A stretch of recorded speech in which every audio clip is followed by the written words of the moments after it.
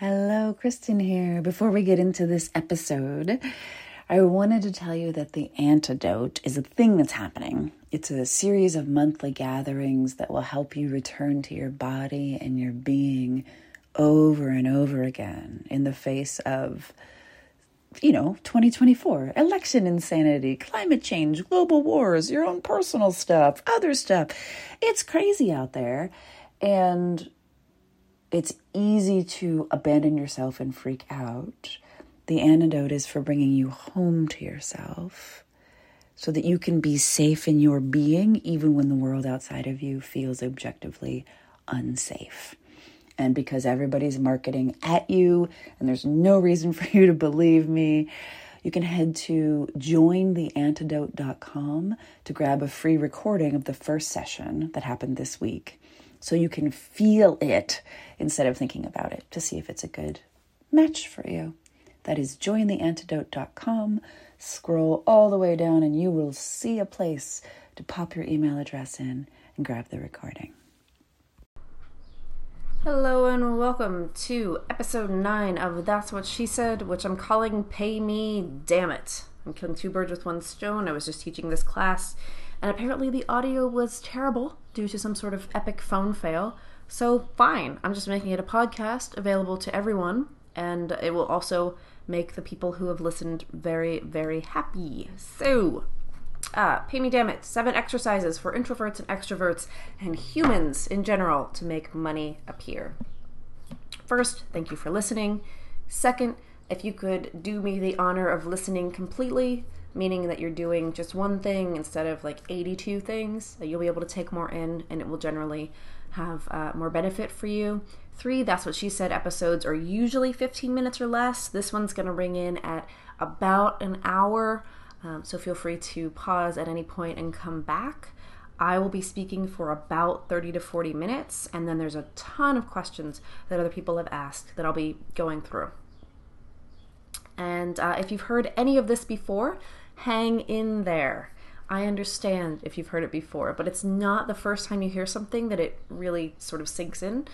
Sometimes it takes the 10th or 20th or like 7,000th time. Like, how many times have you heard that you need to drink more water and you still don't do it? Because that's just the nature of things. So, moneymaker number 1 in Pay Me Damn It, 7 exercises for humans to make money appear, is to stop cock-blocking the universe. Cock-blocking means when you are a single person and you are a hot guy or girl at a bar and you see a hot guy or girl across the room and you're like, I'm going to go make a move on that person, and the asshole friend with you goes over and like, blam, makes the move, takes the girl, takes the guy, takes them home. That's cock-blocking. Whether it happens to you as a female or a male, doesn't matter. Cock-blocking. So why would you be cock-blocking the universe with regards to money? Like, you're an entrepreneur, you want to make money, yes? But there are these things that you do that's like, yeah, but I'm just going to kind of deflect money. And that's cock-blocking. Maybe you're afraid that making more money means that you're somehow going to change. Like, if you make 6 or 7 figures, you're going to somehow like sprout horns or become some sort of racist, sexist, no good, very bad asshole, right? Or maybe you think you just don't deserve money. Or maybe you don't trust yourself to make more money. Because if you are poor or if you make poor decisions when you've got like $800, what are you going to do when you have $80,000, right? Or you're caught in a pattern of just getting by, and that's how you're the most comfortable. So you just keep just getting by. Or you're actually quite secure in letting your partner pay the majority of the bills, and you quote unquote just make fun money, so why bother making any more? Those are all reasons you might be at a subconscious level kind of pushing money away and not letting it flow in your direction. But here's the thing. Money only gives you the ability to be more you. If you're already a selfish prick, you will get more selfish and more prickish. If you are already an asshole, you'll get assholier. So those people that have proven that people that drive BMWs are more aggressive, they were aggressive before they bought the BMW, not the other way around. It's not because they have an expensive car that they drive like an asshole. They drove their freaking Ford Fiestas in 1982 like assholes as well. If you're a generous soul, you're going to get more generous because you can afford to make donations without worrying about whether your kids will have shoes. If you're already fun, you're just going to buy the inflatable Jurassic Park setup and the inflatable dinosaurs for your epic movie night screen instead of having to choose. That's all that's going to happen. You're just going to become more you. That's all money does. That's all money exacerbates. Further, it's my argument that you deserve to be paid for doing the work you do. You deserve to not be stressed right the fuck out about money for 80% of every day. And you deserve for people to see your work. Whatever it is your work looks like, the only work that you can do in the world, or the work that only you are capable of bringing into the world. Cool? In business, cock blocking can look like a lot of different things, and it hides a lot so that you don't even know that it's a problem. It might look like waiting until you have $0 before you start promoting your next product, service, or event. So you know when you're running out of money, and you know that you have exactly 3 days before shit's gonna hit the fan and you're gonna need more. So you start promoting like 24 hours before you're out of money. What comes with that is this reeking of desperation, and people can sense that, and it's not good or flattering for your business. So people don't book just because it reeks of desperation. It has nothing to do with the offer that you're making. Or maybe your form of cock blocking looks like competing on price instead of on what really sets you apart. And I don't mean this in like the stereotypical, like what really sets you apart is that you dance on chandeliers at parties or something. I just mean that if you bring it down to this person's $200, this person's $199, I'm going to go for the people that want to pay $199, you are engaged in a race to the bottom.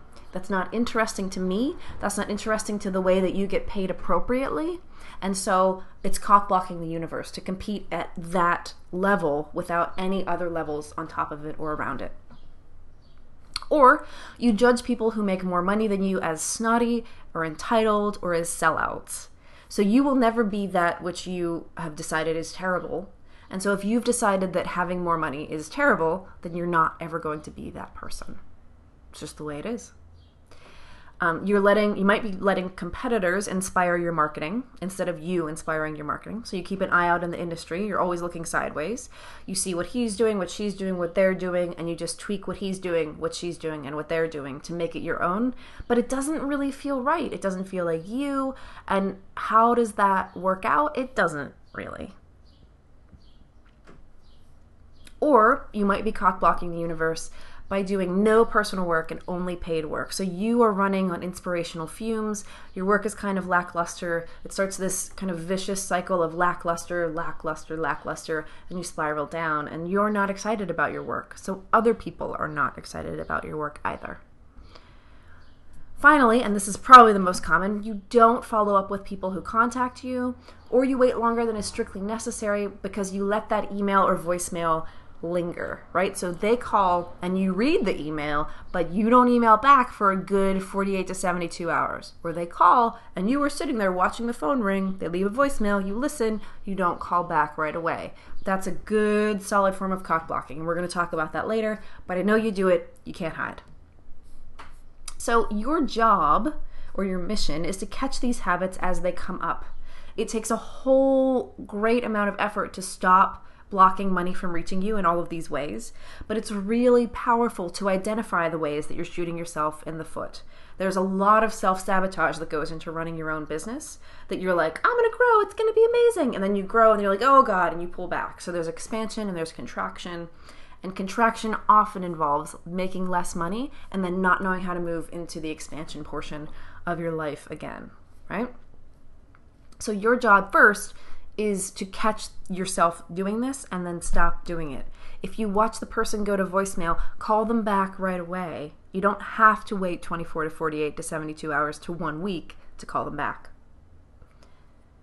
Second, define enough. So when we're talking about money, it can always lead to I want more, I want more, I want more, I want more, I want more. That never ends. That never, ever, ever, ever ends because you can always have more money. Your job is to define enough with dollars and with cents and a solid number. Depending on where you're living, that might mean that you only have to make $1,000 a month, and that's enough. It might be $2,000, it might be $12,000. It might be that you have someone supplementing your income. So you are the person who pays for summer camps and things like that, which would be at the lower end. It might be that you have to pay for absolutely everything yourself and you need to make $14,000 a month. If that's what enough looks like, awesome. I just need you to know that enough is a number, and so you can stop in the constant pursuit of more that's going to take away energy without providing any more satisfaction. Do you feel like you have enough money currently? Is a question that's worth answering.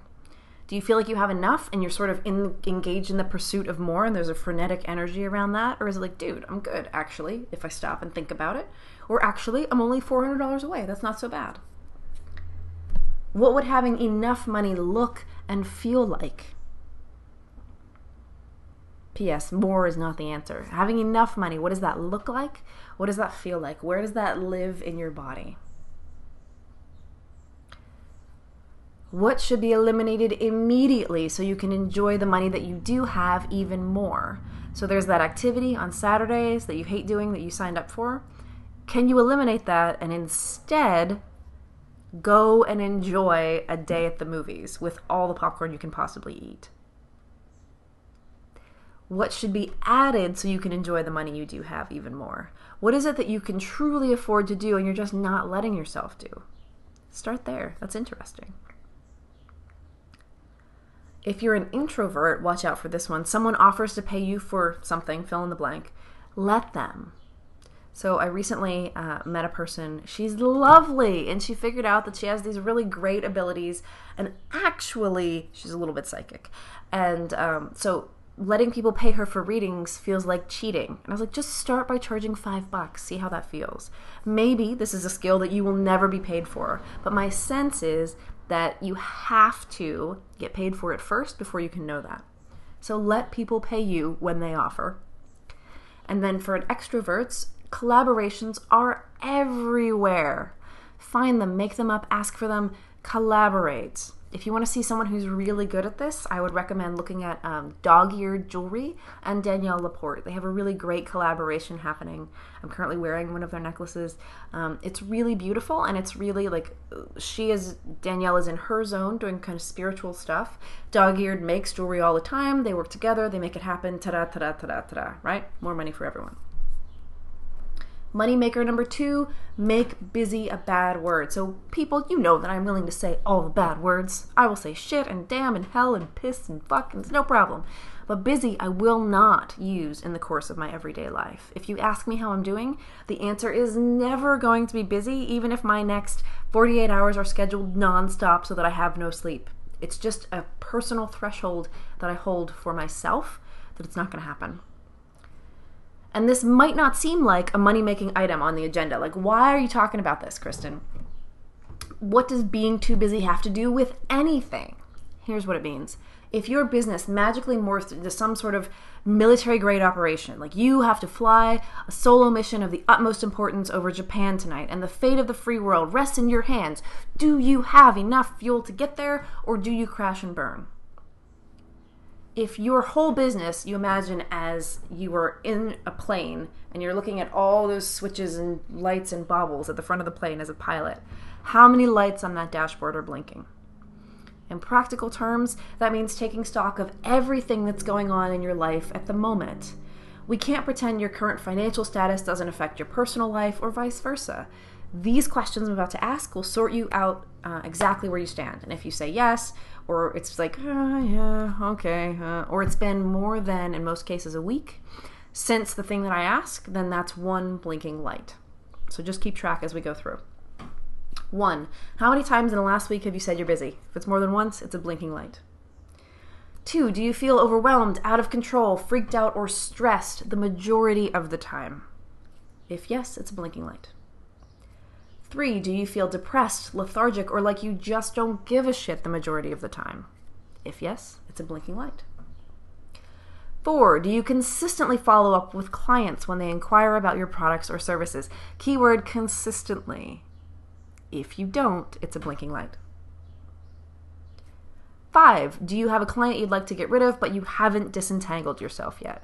If you do, it's a blinking light. 6, when's the last time you achieved inbox 0? If it's been more than a month, it's a blinking light. 7, how many things have you been quote unquote meaning to outsource, but you haven't gotten around to it yet? If you have more than one, blinking light. 8, how many programs or products are sitting on your hard drive waiting for your attention? More than one, blinking light. 9, do you make time to advance and progress your business, or are you treading water? Blinking light. 10, do you have any projects, pieces, or kits at home that you haven't yet installed, crafted, put together, or paid someone else to handle? I'm talking to that pile of shame in your garage. It's all like, yeah, I'm going to get to that someday. If you have one of those, it's a blinking light. 11, is your partnership strained, stressed, or being swept under the rug because you're too busy to handle it? If yes, it's a blinking light. 12, when's the last time you hung out with friends or family members because you wanted to, not because you had to? If it's been more than a month, it's a blinking light. 13, this is self-care related, you'll get the idea. When's the last time you got a haircut, a facial, a pedicure, a massage, that other thing you really don't want me to list here, whatever it is that you need for personal care? If it's been more than about 6 weeks, it's a blinking light. 14, when did you last take a vacation? If it's been more than 6 months, it's a blinking light. 15, when did you last spend 24 hours without your phone? If it's been more than 6 months, it's a really big blinking light.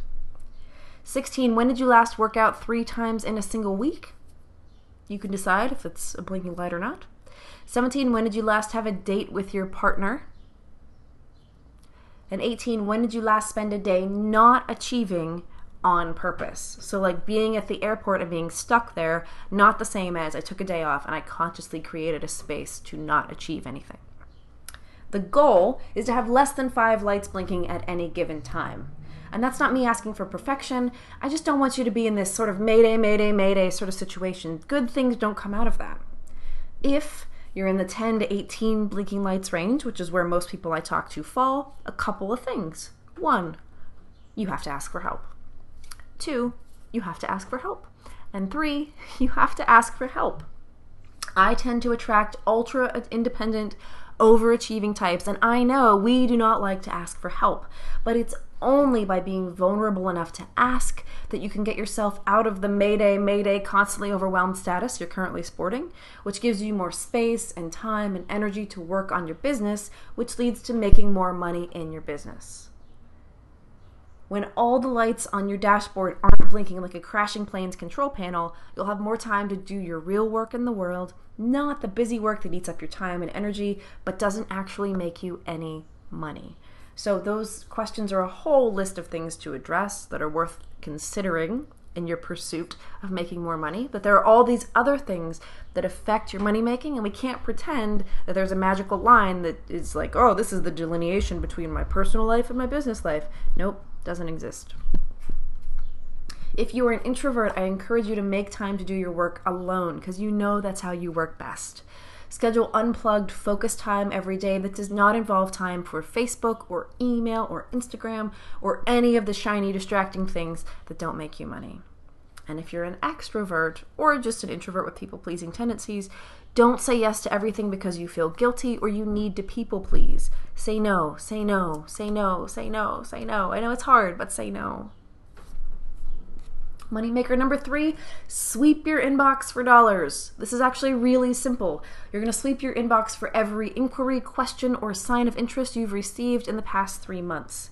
Have you sincerely and persistently followed up with every single one of them?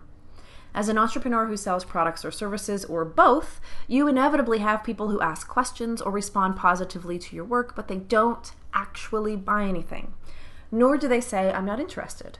They just kind of float away, never responding to an email, text, or phone call, and then nothing happens because that's what floating does.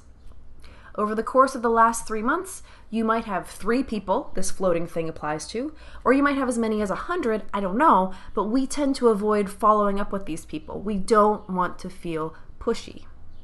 This is the game. We're going to follow up with these people. We're going to check in, we're going to see how they're doing, and we're going to say 3 things. 1, how are you? How's it going? If you know this person in any capacity, say more personal things. Use the names of their dogs and their kids and their wives and their husbands and their lovers and their mother-in-laws, right? The less the email feels like it's been copied and pasted, the better off you're going to be.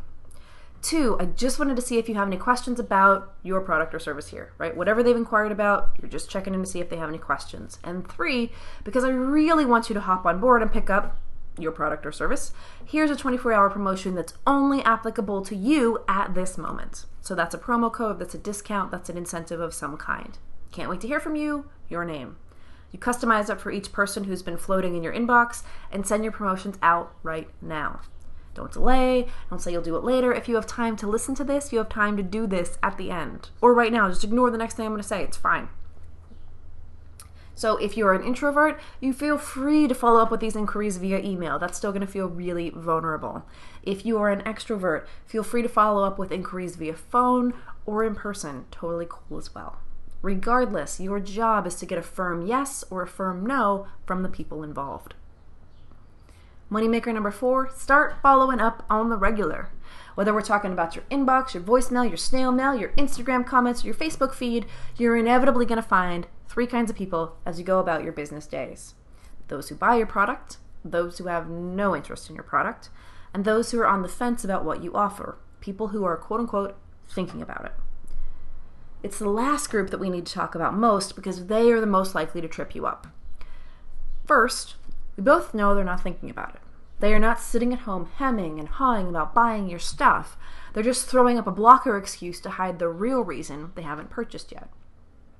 Or, otherwise possible, psychologically speaking, they could be so overwhelmed by decision making that they've opted to not make a decision. It's a common response. It's really easy to put off buying any products or services that aren't absolutely vital for survival. It's your job to stop thinking about it dead in its tracks. Here are 10 things people mean when they say, I'm thinking about it. This is just good to know. Good insight. 1, I'm embarrassed that I even want this. 2, buying this feels selfish. I've already spent so much money. 3, this money could be used for blank instead. 4, I'll do it later when I have blank all figured out. 5, I want to buy, but I'm scared. 6, I want to say yes, but money is tight. 7, I'm afraid someone I love will make fun of this choice. 8, I'm tired of spending money and energy on things that only end up disappointing me. 9, I don't believe this will be as amazing as you say it will. And 10, I don't want what you're offering, but I don't want to hurt your feelings either. These reasons are often painful, so you don't want to go blasting through I'm thinking about it with an email that starts, stop being so embarrassed about buying my stuff, or your husband is a douche for not wanting you to buy more of my stuff, or just stop being scared already, right? There's no need to go all caps lock screaming in email, and it won't work anyway. Maybe you'll get to the real reason behind thinking about it, maybe you won't. That doesn't mean you give up, it just means you're clued into a range of possibilities about what's really going on in the mind of your potential customer. Your first inclination is to take I'm thinking about it as an answer. I'm thinking about it even feels like an answer, so you're tempted to leave that person who's thinking alone. Only at some point, the thinking has to end. It's your job to end thinking about it with the F word, follow-up. Follow-up, I know, is a straight-up sales word, and it might send you off to dry heave for a moment, and I know you don't want to check in on people who've inquired about your services, your products, to see if they have any more questions. You don't want to quote-unquote bother them or sound like a used car salesman or be pushy. I know, only follow-up is not a dirty word. Following up is as simple as telling a person when you're going to follow up, say 24 hours, 72 hours, or a week, and then checking in at the time you said you would. If you can say, hey, just wondering if you had any other questions for me about blank, you can follow up with your potential customers. They'll be reminded to bring you back onto their radar. You're more likely to get either a yes or a no. Either way, follow-up brings an end to your voyage through murky, undecided waters, so we'll call it a win. If you are an introvert, again, it is totally okay to follow up via email. It is entirely possible, though, that following up via phone will be more effective just because it's more human. We can hear tone of voice. You're much more likely to listen to me on this podcast than you are via writing because you can hear my voice a little better. It's just the way of humans. Following up is covered pretty extensively, complete with really nifty customizable scripts in Introverts at Work, which is the program designed to help you unleash your business flavor on the world while not treating things like follow-up as this bad word that you avoid like the plague. Not that you would ever do that. I mean, how could I suggest such things? You can check it out at brandcampblog.com/introverts at work, and promo code MONEYMAKER takes $100 off for the next 48 hours as a thank you for listening. Moneymaker number 5, go for the little wins and get grateful. Here's the thing. If you are listening to this, you are lucky enough to already have a bunch of money at your disposal. Let me explain. Once I was challenged by a colleague to gather up all the money and all the non-bill money that I had in my life. That meant I went through and I found all of my gift cards to restaurants, to Amazon, to, let's be honest, that was already gone. There was like 4 cents on there. To like a yoga studio, all of my Groupons, all that kind of a thing. And then I took my coin jar, which was just full of spare change, to the grocery store where you can use the magical Coinstar machine to turn it into a gift card. So I ate dinner that was all fancy that week, and I got myself a $56 Amazon gift card just because I paid attention to what I already had. Especially when you feel yourself contracting, you feel like you're broke, you feel like you don't have enough. This is a really good exercise in seeing what you already have and then getting grateful for it. So gather your gift cards, your certificates, your vouchers, use them, cash in your airline points to go somewhere, call in favors, turn your coin jar into a gift certificate, become an affiliate for your favorite products or programs. It's actually really simple in most cases. Appreciate what you already have and then revel in that act of gratitude. So if you are an introvert, schedule time to use those gift cards. Be like, yeah, tomorrow we're going there for dinner because gift cards. And if you're an extrovert, feel free to call in favors, like actually literally call people and be like, that time I bought you dinner, you should buy me dinner because I want to see your face. Moneymaker number 6, treat your past clients like the gold that they are. When I run into people who are having trouble filling spots or who just want to fill some last 3 places before the end of the month or whatever it is, I ask them whether they have a referral program for past clients already in place. Inevitably, the answer is no. Your past clients are the easiest to market to, the easiest to sell to, and the easiest to maintain relationships with. Instead of chasing the ever-elusive new client like you would a unicorn, consider working with your past customers to build your business. Whether you're selling coaching or photography, art prints, or fancy slippers, your peeps can either rehire you or repurchase your services or refer you to others who need your services. Provide them with an incentive for doing just that. So here's where it falls down. If you say, when you refer me, you get like a $5 off your next purchase, nobody gives a shit. You want this purchase thing that they get to be a unit in and of itself, and you want it to feel damn freaking valuable. So my friend John is a high-end wedding photographer. Here's what happens. If you refer one wedding to him, you get a portrait session with him completely free. It's like a $750 value. If you refer 2 portrait sessions to him, you get all of the digital files from that first session. And if you refer 3 weddings to him, you get 2 tickets to anywhere in the U.S. Southwest flies. So object 1 is okay, 2 is great, and 3 is magnificent. You can do that with your customers at any sort of scale. It doesn't have to be that big and grand to be like 1 is okay, 2 is great, 3 is exceptional, no matter what it is that you're selling. You're actively taking the time to say thank you so much, and when you spread the word about me, you will be rewarded in kind. If you are an introvert, it's okay if that's a snail mail based or internet based thing. If you're an extrovert, like John is, his activity also involves seeing them again, which just feeds him more energy, and that's the way he is. If you're an introvert, it's totally cool if that is not in your wheelhouse.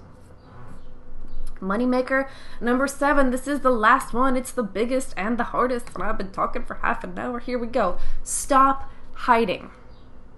In practical terms, to stop hiding means to make and follow a marketing calendar. You would think that being seen would be a given for any entrepreneur who's building a business, but most of my peeps, and I'm guessing it's you too, avoid it like the plague. I know you're afraid of letting people see you. You're afraid they'll judge you or hate you or send you nasty emails or tell everyone you suck or otherwise berate you. I know. And yet, tough. It's time to stop hiding. I know that's not easy. I know it's not easy to be willing to be seen, but it is the next step. Are you ready for your business to be embraced, beloved, and generally chatted up like a Kardashian at a champagne mixer in Vegas? Conversely, are you willing for your work to be brushed over, ignored, or misunderstood? You've got to be ready for both sides of the coin when you decide to let your work, your business, your products, and your services truly be visible. When you stop hiding, you consistently tell the world what you're up to, you promote your work on the regular, and you collaborate only when it's interesting and fun instead of when it's a quote-unquote sure thing, but it leads only to more money, not to more energy or joy or time in your life. You also consistently create something worth seeing. A daily, weekly, or monthly promotion is a great place to start being seen, which means you need a marketing calendar. Whether you've got your Instagram hashtag, a regular blog posting schedule, killer email marketing campaigns, a referral letter writing regime, or a series of networking events in which you pimp your wares harder than a Venetian with a surplus of blown glass in Renaissance Italy, it's your job to create something worth seeing in a marketing capacity. Also, just as humans, we need reminders that you're alive, that you're creating, and that you're a consummate professional who will blow our minds when it's our turn to work with you. Show us what you've created. Tell us what we can get by working with you. Let us fall in love with the clients who love you by sharing testimonials. Help us hire you by telling us how many spots you have left. Reward us for booking in your off-season with prizes, extras, and delights. Those are incentives. Finally, celebrate. If you've made your corporate salary in the course of a month or even 11 and a half months instead of 12, fucking hold a Jell-O wrestling party for all your friends. Go skinny dipping in an exotic locale. Eat only ice cream for a whole day and then get a 3-hour massage. Or race your friend at go-karts and then play arcade games until you run out of quarters. And then move the bunk beds to make room for doing more activities like Step Brothers. Don't give the finger to the universe. Let the powers that be know you're grateful, you're enjoying what you've got, and you aren't going to waste your good fortune by adding more zeros to your savings account and then quietly going about doing your work in exactly the sort of way you do every day. It robs both you and your colleagues, friends, loved ones, and family members of the opportunity to celebrate the good that life has to offer. Because contrary to what you might be thinking and whatever your brain tells you when you're hiding and you're afraid to come out, we want to celebrate the good with you. We want your business to flourish. We want your life to have meaning. We want to see your artwork on walls and your products in stores and your calendar all booked out and your pockets full of quarters at Chuck E. Cheese while you pump that skee ball machine full of them. We want good things for you. Help us give them to you. Schedule one promotion per month for the next 12 months, then roll them out and make them happen. As you think about the promo you're going to make, you want to give your people a reason to act, give them a time frame in which to act, and create promos that you would actually buy. So a reason to act is an incentive of some kind. It might be a bonus, like here's an extra product I'm going to throw in. It might be a discount, here's 10% off my services. It might be a combination of the two. A time frame to act, 24 hours, 48 hours, 72 hours, 1 week, 1 month, by the end of the month. And then a promo you would actually buy, which I can't tell you what that is. So sometimes it's easy to take $200 off a product or 10% off a service, but you're just creating sales noise. If it isn't compelling to your people, it won't work. And you're going to be all like, your advice blows, Kristen. When really, your people just aren't motivated by a discount or by whatever it is that I'm suggesting. They might be motivated by novelty, like getting an inflatable unicorn with purchase, or by having it all done for them, like having hair and makeup included with a photo session, or mystique, like receiving some sort of mystery prize valued at $300 with purchase. You've got to rack your brain and think, what would make me buy this item, then offer that item to your peeps. So when we talk about introverts at work and all the things that we do there, it's a lot of deep work talking about making boundaries and keeping them, and marketing in a way that feels good and right, and talking about your work in a way that's honest and compelling and that isn't hiding. But it's also about what would make me buy it is I get time with the person who created the program in the first place. So in past iterations, you got 15 minutes with me. We can do a lot in 15 minutes. But now we do 2 half-hour sessions with me. So basically, I've just talked for half an hour. What we can get done in half an hour is amazing. You do one session at the beginning, another half an hour at the end of the program, and in between, you are being held accountable for doing your work in the world, because I hold people accountable like nothing else. So yes, you can have a discount, $100 off with promo code Moneymaker.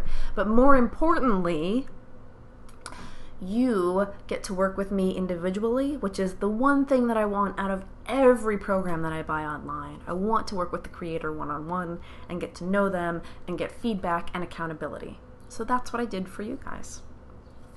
So we talk about wooing and all that good stuff. We talk about being on the right path, phoning it in, marketing, what it's actually like to be an introverted entrepreneur in Introverts at Work, which takes place in June. There's only a couple of spots left, so I encourage you to head to braincampblog.com/introvertsatwork, and we will talk about all the things, mostly about making your business more you and more ideally suited to your unique talents. So it's not about the business you think you should have, or the business that your mother-in-law wants to have, or the one that you just have been creating that doesn't feel right. It's about making a business that feels good all the way down to your toes and deep in your bones. Because even when that business is going poorly, it's still better than the business that is kicking ass but that is a lie.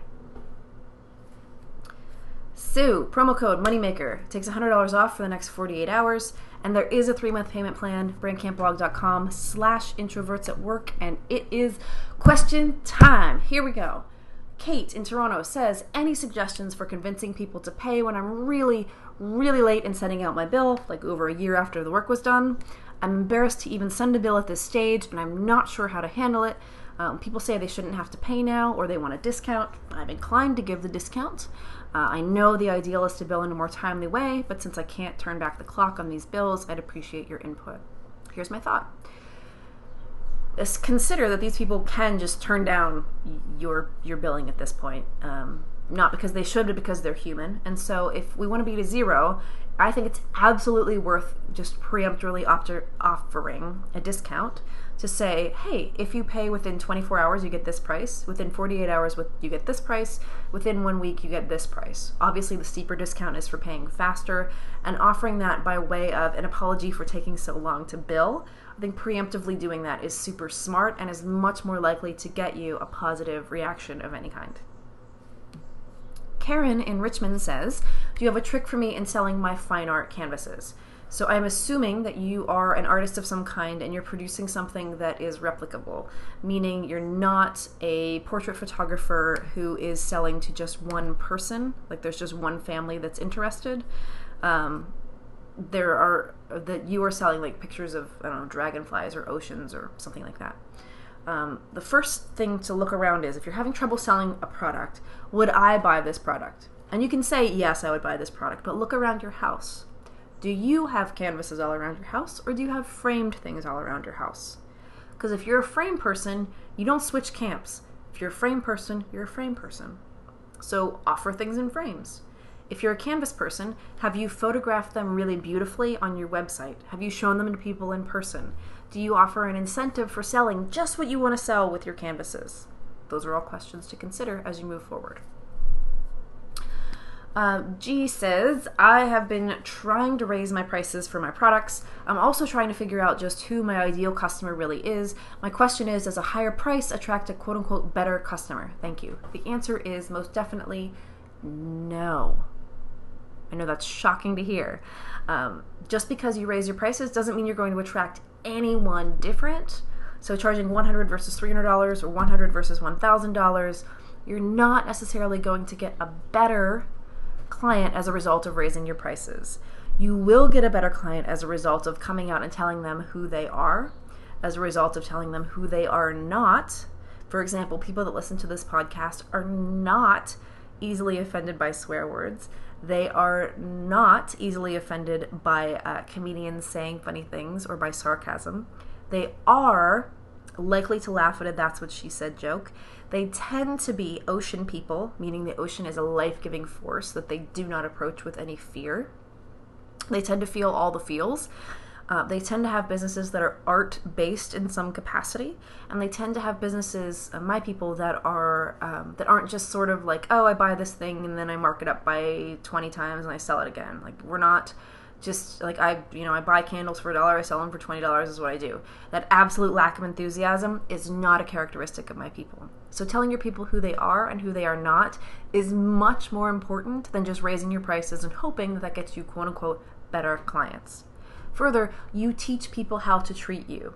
So in the case of boundaries, if you're letting people treat you poorly, it doesn't matter whether they're coming at you with $10 or $10,000.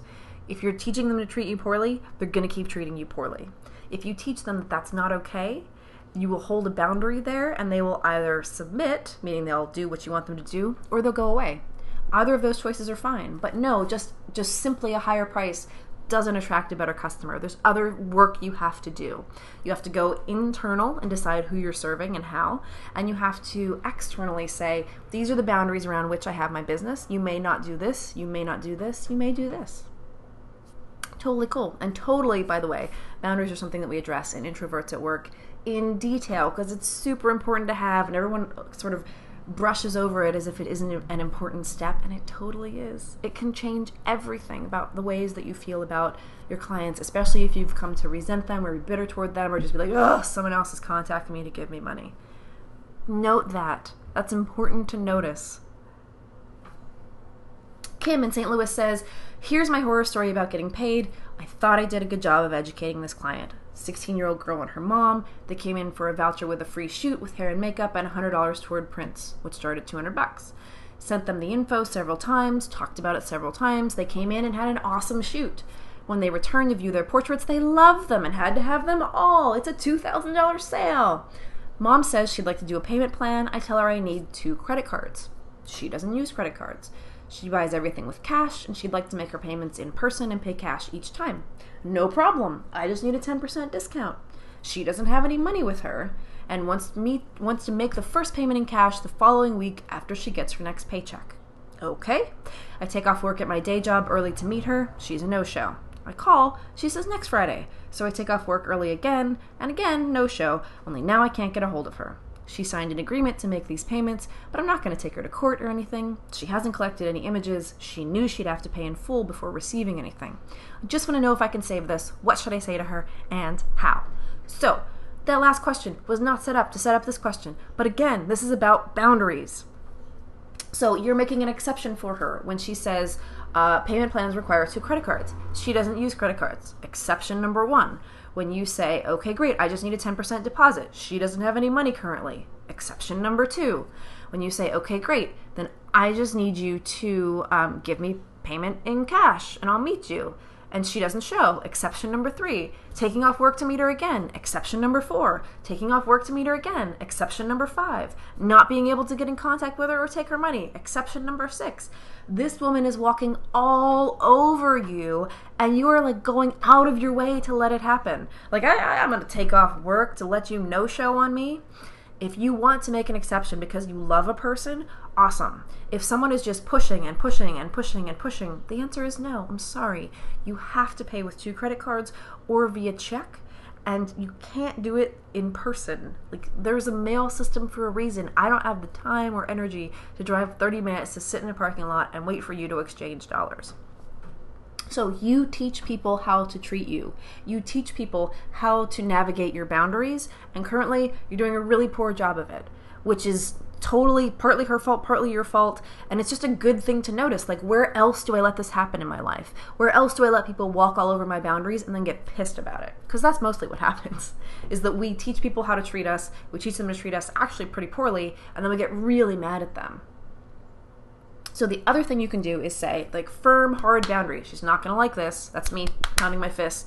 Firm, hard boundary is if your portraits are not paid, if the deposit's not paid by X date, your portraits will be deleted. because you're violating the terms of our contract. Done. Easy. It might mean that you don't make a sale here, or it might mean that you get paid in full because she realizes you're playing hardball. Either way, you're taking away the gray area where she's dicking with you, and she either pays or they get deleted. The end. Jen says, I was following up with all prospects and I've never had one move forward with booking me. It seems like if they don't respond to my initial response to their inquiry, they're not going to respond at all. What are your thoughts on this? First, if you're following up and no one is booking you, there's something wrong with that email that you're sending in the meantime. So consider that if you're sending, they say, what are your prices? And you send like a 72-page guide to pricing, that's overwhelming. Consider that if you they send something and you send just sort of a canned response that they can tell you send to everyone, that can feel a little off-putting. So you want to make it a little bit personal. You want to be super engaging about asking questions and tell me more and what would you like and how does that feel and what's going on. And then you want to follow up even if they don't respond to that initial inquiry, which again, we talk about in Introverts at Work, which is giving them a time frame. Okay, so you have 48 hours. If I don't hear from you, I'm going to contact you again just to check in. So it's telling them, I'm going to keep checking in until you give me a yes or a no, but saying it really nicely by saying, I'm just going to check in 48 hours to make sure you're okay, and I'll see you then. Cool? So eventually, that gets a yes or a no just by virtue of wearing them down. Totally cool. But my sense is that if you're sending out any sort of a pamphlet that's like, oh, that's 82 pages, it's just overwhelming, and when people are overwhelmed, they choose to not make a decision at all. That's been psychologically proven through study after study after study. Lori says, what if your client doesn't want to share you? They want to keep you for themselves. I've had a few clients who feel like I belong to them. So here's the thing. That's totally an okay response if they're not getting rewarded in any way for sharing the gospel of you. But if they're getting rewarded for it, I doubt that they'll keep you to themselves. So if there's like a $100 Amazon gift card in it for them, they're much more likely than if it's just your goodwill and blessings coming to them, if that makes sense. The more you can reward people for doing what you want them to do, the more likely they are to do that thing.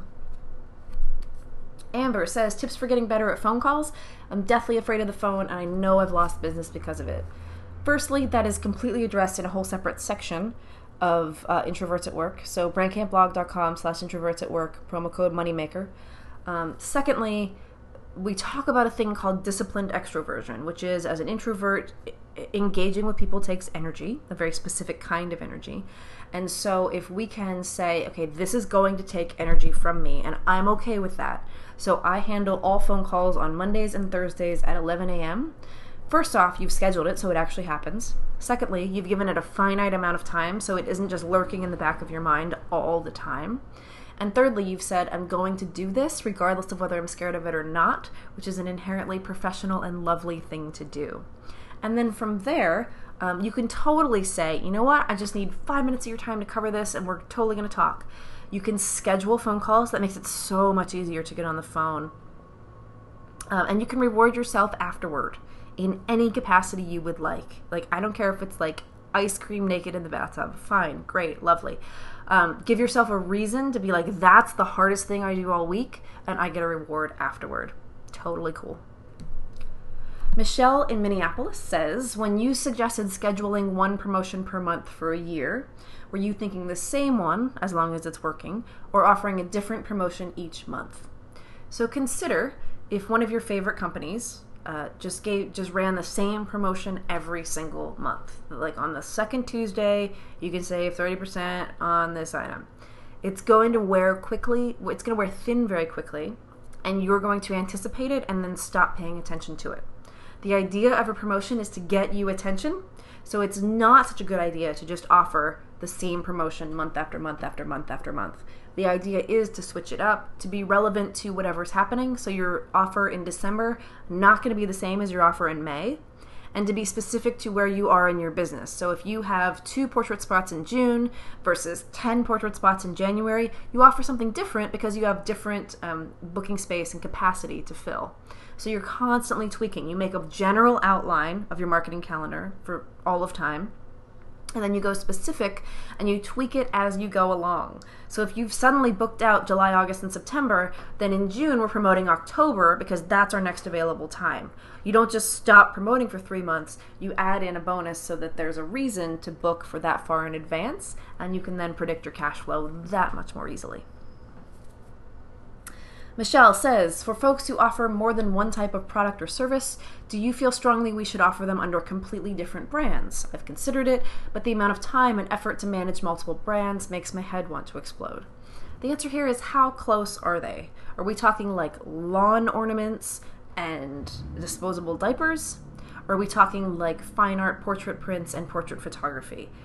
How big is the disparity? Because the bigger the disparity, the more likely you are to need separate websites and brands. If we're under a single umbrella, like this is all my paintings, and then some of the paintings are realistic, and some of them are more impressionistic, and some of them are prints, and some of them are originals, dude, that's all one umbrella. If you're like, actually, I'm torn between being in a punk rock band and being a crochet mistress and teaching classes online about that, 2 different brands. So it's just how far away they are, and then how thin is the thread that combines them. And the thinner the thread, the more likely you are to need 2 brands, or 3 brands, or I don't know how many brands you want to have, Michelle. Go for it. And then Kim said, you're so right, thank you. She's totally walking all over me, no more exceptions. I'll email, leave a voicemail, mail her a letter saying I'm going to delete the images if I don't get a deposit by June 5th. That, Kim, is good boundaries in action. So it isn't always reactive. It might be better to be proactive about this and say, I'm in charge of this, and I'm going to control this situation to the best of my ability, which is, again, boundaries. And then G says, I know you're strapped for time, but what did you sell online that gave you all this knowledge? That would be ghostwriting for a bunch of different peeps and helping to sell about $1.4 million worth of ebooks and products and programs. So in the ghostwriting capacity, I would be behind the scenes writing marketing emails, managing campaigns, doing all the social media stuff, and then helping to write the books and programs themselves. So I got in the background of some big brands, and that's how I learned sort of the ins and outs of marketing to and with people across a wide spectrum of humans. And then I make my own stuff. SalesWithoutShame.com is probably my most popular product, and that is teaching portrait photographers how to sell portraits in person without being afraid. And then I do dominatrixing, which is selling coaching and accountability to people who need to make a change or make a growth of some kind in the business. And then, of course, Introverts at Work. brandcampblog.com/introverts at work, and I teach you how to do all of those things that are required for business as a total and complete introvert, which is what I am and what I do. I also had a portrait photography business for a number of years, and I had to choose at some point between having that portrait photography business and the book deal I had just signed. I have a degree in English and in education, and so I chose the book deal. To absolutely no one's surprise, I chose the book deal. So lots of behind the scenes, and then a bunch of being in front of people as well to get this knowledge. And it's been, Brandcamp just celebrated its 6th anniversary, so it's been a while, is the honest answer of me doing this and learning everything there is to know about the lovely world of the onlines and selling. And I still don't know everything, shit. I mean, it's constantly changing, but I do find the whole process fascinating. A couple more questions here. Anne-Marie says, here's my problem I've had in regards to getting paid. I've still yet to come to terms with, and it's still a problem. I've been in business for about 5 years, and the struggle is real even now. I'm a portrait photographer, and I live in a small town, the kind of place where if you don't actually know someone, you've at least heard of them. The issue I have is the awkwardness of price. I'm not cheap, as I've priced myself to make a profit. The issue is, since people know me, or know someone who knows me, they believe I'm less expensive, or ought to be less expensive than I am. I have a friends and family price due to this, which I had to raise my real pricing to accommodate for. It's messed up, and I have never been able to shake this horrible, awkward feeling. I know my numbers. I've been studying pricing for years. I know I'm worth it. However, another issue plays into this, and that is new photographers that charge so little as they are just starting out. I think the belief is a portrait session should cost around $100 with all the files. I'm more than the 1K range for that, so $1,000. So I'm 10 times more expensive than what most people believe they should pay. I'm shocked. I see the shocked look on people's faces, even with the discount, and I'm worn out with trying to explain why I'm worth it. Then sometimes in a book with me, and it gets awkward socially. I'm so much happier with clients I don't know. So, couple of things here. First, only work for people that you absolutely adore that you would work for free. That is a very short list. 4 or 5 people maximum to think, if they don't pay me anything, am I still going to do this work well and joyfully? Those are the only people that should get your friends and family discount. Everyone else is full price. When you are stuck in a gray area, eliminate the gray area completely. Okay, Republicans are very good at this. You make it black, you make it white. That's the choices. Okay, this is a black and white issue. There's no gray area whatsoever. Politics in general will do that. Eliminate that gray area. That there isn't, oh well, are you sort of a friend or family, but you know someone who's a friend, so you get the discount. So that just never ends.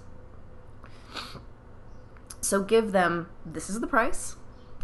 This is the friends and family discount that I give if I am willing to work for you for free. And for everyone else, there simply isn't one.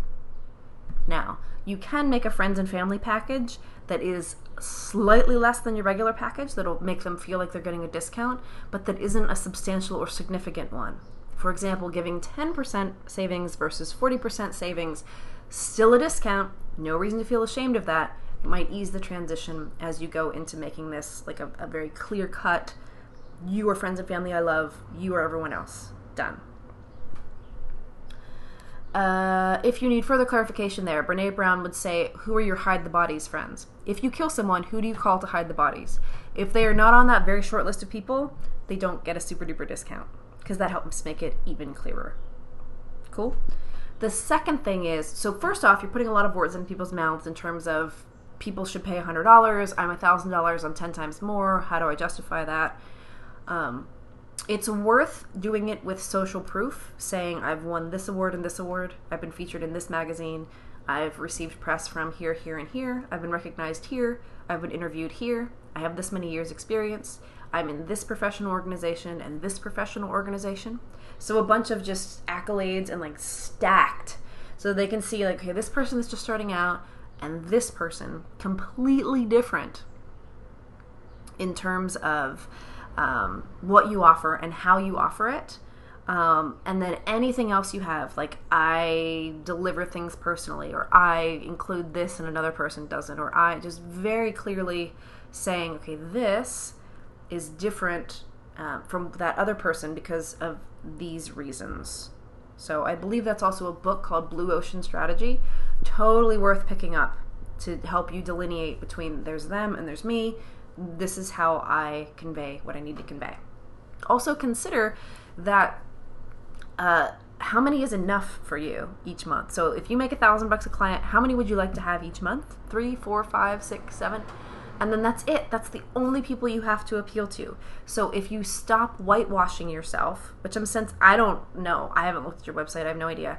If you don't whitewash yourself, if you have a little more personality, if you are a little bit more discerning about this is who I'm for, this is who I'm not for, odds are that you can find those 3, 4, 5, 6, 7 people more easily, because it's so much easier to see how you're different. And then when it comes to pricing and feelings of worth, play a game with yourself, which is when someone books, I raise my prices, just because it can show you that it helps to have that in your corner. So consulting with a business coach should cost, I don't know what, $99, $199, $299, $399. I have no idea. There's this whole wide range. And so when you say photographers should cost this much, there's a giant range. Just like when you coach with me, it's $599 an hour, which is what makes Introverts at Work such a steal, right? It's only, if you use the promo code, $50 more to get all the other stuff that goes with it. And so people say that's expensive, like $599 an hour, $599. And some people say that's actually, for what I get out of it, and based on the results I create in my business after talking to you, that's actually a steal. So it isn't about appealing to everyone, this whole business thing, and it isn't about people labeling you as expensive or cheap. It's about you deciding this is what I have to make to continue to create a sustainable and profitable business. And as such, this is what I will charge. There aren't any exceptions to this. I refuse to play the game of berating my competition. I'm just going to be the best goddamn photographer on the face of the planet for the people that choose to work with me, for those 3, 4, 5, 6 people a month. And for everyone else, I'm just not going to worry about it. So part of it is releasing what you're not worrying about as well. Cool. Dana says, I recently decided to make the bold step and leave my 9-to-5 to focus on my photography and other creative works. It's been going well, but the problem I seem to be having is getting older clients to take me seriously. I'm only 22, and whenever I work with older adults, somewhere along the line, it turns into a problem. It's usually because of price. The quality of my work is on par with my older competition, so why is it that once they hear the price, they hesitate? Or we initially agree on a price for a certain amount of work, then they ask me to do more and I charge them accordingly. That's another problem. I don't charge more than my competition, so I'm definitely not on the expensive side of the scale. How do I get people to be comfortable working with me and trusting my expertise? So I've been the young girl that's all like, yeah, I'm 26 and have my portrait studio, what? I've been that person, and it's not easy. People just write you off, and you're just so pissed about it. Like, what are you doing? And they're like, oh, you're such a baby, and they will constantly push for discounts because of your age. So this, again, comes back to boundaries. braincampblog.com/introverts@work. Promo code Moneymaker. Boundaries. It seems like you're holding actually really good boundaries, which are, this is my price. It doesn't matter that I'm 22. I'm actually doing really good work. And when you ask for extra work, I will charge accordingly. You're going to have to keep holding those really firm boundaries, and people are going to keep testing them. Like the raptors in freaking Jurassic Park that just strategically tested every part of the fence until they found the part that fell down. That's what people are going to do to you. That's just part of being in business at a young age. The other part is that you cannot appear as anything less than 100% professional put together. So you don't get to have the vulnerable exposés that other people can have. You have to be the person who is the consummate professional that has got your shit handled because you're 22. So at 29, you can let that go. At 39, you can do whatever the fuck you want. At 22, people are going to judge you as unprofessional because of your age. You're already at a deficit. And it's your job to convince them otherwise. That's just an unfortunate side effect of the way humans work in the world. So just know that that's something that's going to come up and that you're going to combat it proactively and really, really effectively by charging appropriately, by pushing back appropriately, and by being a consummate professional. And then it'll go away as you age, and you'll be like, I wish I had that problem of being 22. Someday you'll miss it. And the last question is from Jen, who says, I feel like I've tried a good amount of various marketing ideas, incentives, etc., but none of those have produced much at all, the incentives especially, and good ones, like me including makeup with a session if a client books within a week. I've tried the ideas you've listed in your marketing section. I feel like I'm out there being creative with these things, more so than many creatives, but they aren't going anywhere. What the heck? So first, your attempts at a marketing idea might not work the first time. It might need to be iterated, meaning I've tried this out, it didn't work, or got just one response. I'm going to tweak it, I'm going to try it again. So just because it doesn't work the first time doesn't mean it's never going to work. Think about the first time you had sex and think about the best time you had sex. I guarantee that those are not one and the same experience. So you can iterate, you can improve on these concepts, and they can get better with time, is the first thing. So if you're trying something out, fuck it, that didn't work. Trying something out, fuck it, that didn't work. You're going to run out of ideas really quickly, you're going to get really frustrated, and you're going to make your clients think that you have like freaking ADD. That's the first thing. The second thing is, if you're taking my advice and other advice and you're trying out and trying out and trying out, there's something to be said for what do you personally want to give to your clients, and would you personally book the offers that you are providing? So when I talk about, you know what would get me to book? Yeah, I added an hour with the person who created the program. It's fucking awesome. I would personally book Introverts at Work right now at this moment. And so I'm okay with putting it out into the world. Would you personally book the thing that you're offering to clients at this time? If the answer is no, and like deep down in your gut, don't lie to me right here. If the answer is no, then that's your problem. If you're like, yeah, I don't care about saving 10%, fuck you. I want to save 30%. Do it. If you're like, yeah, I don't really care about makeup, I really care about this thing, then do it. If you're like, yeah, I care about makeup, but what I care about more is that I get all the files included for one price and I don't have to worry about it or think about it. Okay, cool. There's your answer. The other thing that's really interesting, and from a word nerd perspective, pay attention here, is a book called, by Sally Hogshead, called, there's one called Fascinate, and there's one called How the World Sees You. You can get one or the other, really doesn't matter. You can take this test online, and it helps you understand how the world sees you and perceives you. So my people are attracted to me because of two things. One is rebellion, which is now called innovation, which just means I'm like, fuck it, I do it differently. And passion, which means whatever I'm doing is imbued with this sense of like, this is really important, pay attention, I'm having fun here. If I tried to market using mystique, which is all like, I'm teasing and you can't know me, I'm an enigma, I'm a unicorn wrapped up in a mystery, it wouldn't work. And if I tried to use alert, like, your business is tanking and you're losing money and you're going to be homeless by next Tuesday, it wouldn't work unless I was doing it ironically. If I tried to use prestige, like, you want to be part of this elite group of people, there are only 3 of them and you could have this, just like you could have your Louis Vuitton handbag and your super duper $3,000 outfits. It wouldn't work because I don't give a shit about those things. I tend to be super casual, super open, super everyone is welcome, which is the opposite of prestige, which is only a few people can have this. You're probably not one of them. So it could be that you're using the wrong kind of innovation or fascination tag to get people to you, and that you don't know why people find you fascinating. And so it makes everything about your marketing different. Especially if you're trying to use a dormant one like prestige to be your front runner. Like, I could never market prestige. I'm like, I don't give a shit. I can't charge more money just to charge more money. I'm not really good at that. And I'm not good at the part where I draw a circle around people and say, only you people are invited and the rest of you, no. I do draw a circle around, like, everybody that thinks pink hair and swearing are awesome, like, come along, come to the party. Very different from, there's a fence, you probably shouldn't try climbing it. You're probably not worthy. So just, that's worth looking up. Sally Hogshead. Fascinate. The other one, if you need help asking for help, which is pretty much everyone I know, it's called The Art of Asking by Amanda Palmer. Those are my super word nerd recommendations.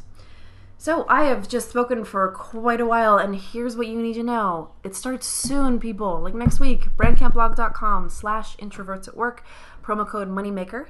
We'll take care of you in that department. Take $100 off. It is the cost of an hour-long talk with me plus $50, which makes it $649 with that promotion code, and it's totally and completely worth it. You will rehab your business copy. You'll come out as more you. You'll come out with a marketing calendar, and you'll come out with a different perspective on what makes you fucking fantastic in this world, in this lifetime. Thank you so much for listening, for participating, for asking questions, and for generally being an amazing human, whether you're an introvert or an extrovert. I still fucking love you. If you have any questions, any comments, any concerns, any additional things you would like to ask or talk about, I am at brandcamponline@gmail.com. At this point, I just don't change my email address because it's funny. So, brandcamponline@gmail.com, brandcampblog.com/introvertsatwork, promo code MONEYMAKER. I will talk to you later, my friend. Thanks so much for listening. Bye. Thank you for listening. One more time, The Antidote is a series of monthly gatherings to help you come back to your body, your being, and your breath when it's most likely that you'll self-abandon. The antidote is the antidote to trying to do everything all alone, all by yourself, while you grow more stressed and you're generally freaking out and telling everyone you're fine, while quietly, or not so quietly, scream sobbing in a private place between tasks.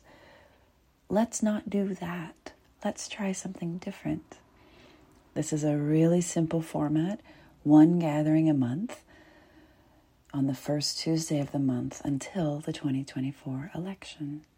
So we're practicing the skills that we will need in November now. And we're getting really comfortable with body, breath, and being now. And that's available to you at jointheantidote.com. There's a free recording. You can sign up. You can get more details. Enjoy, enjoy, enjoy.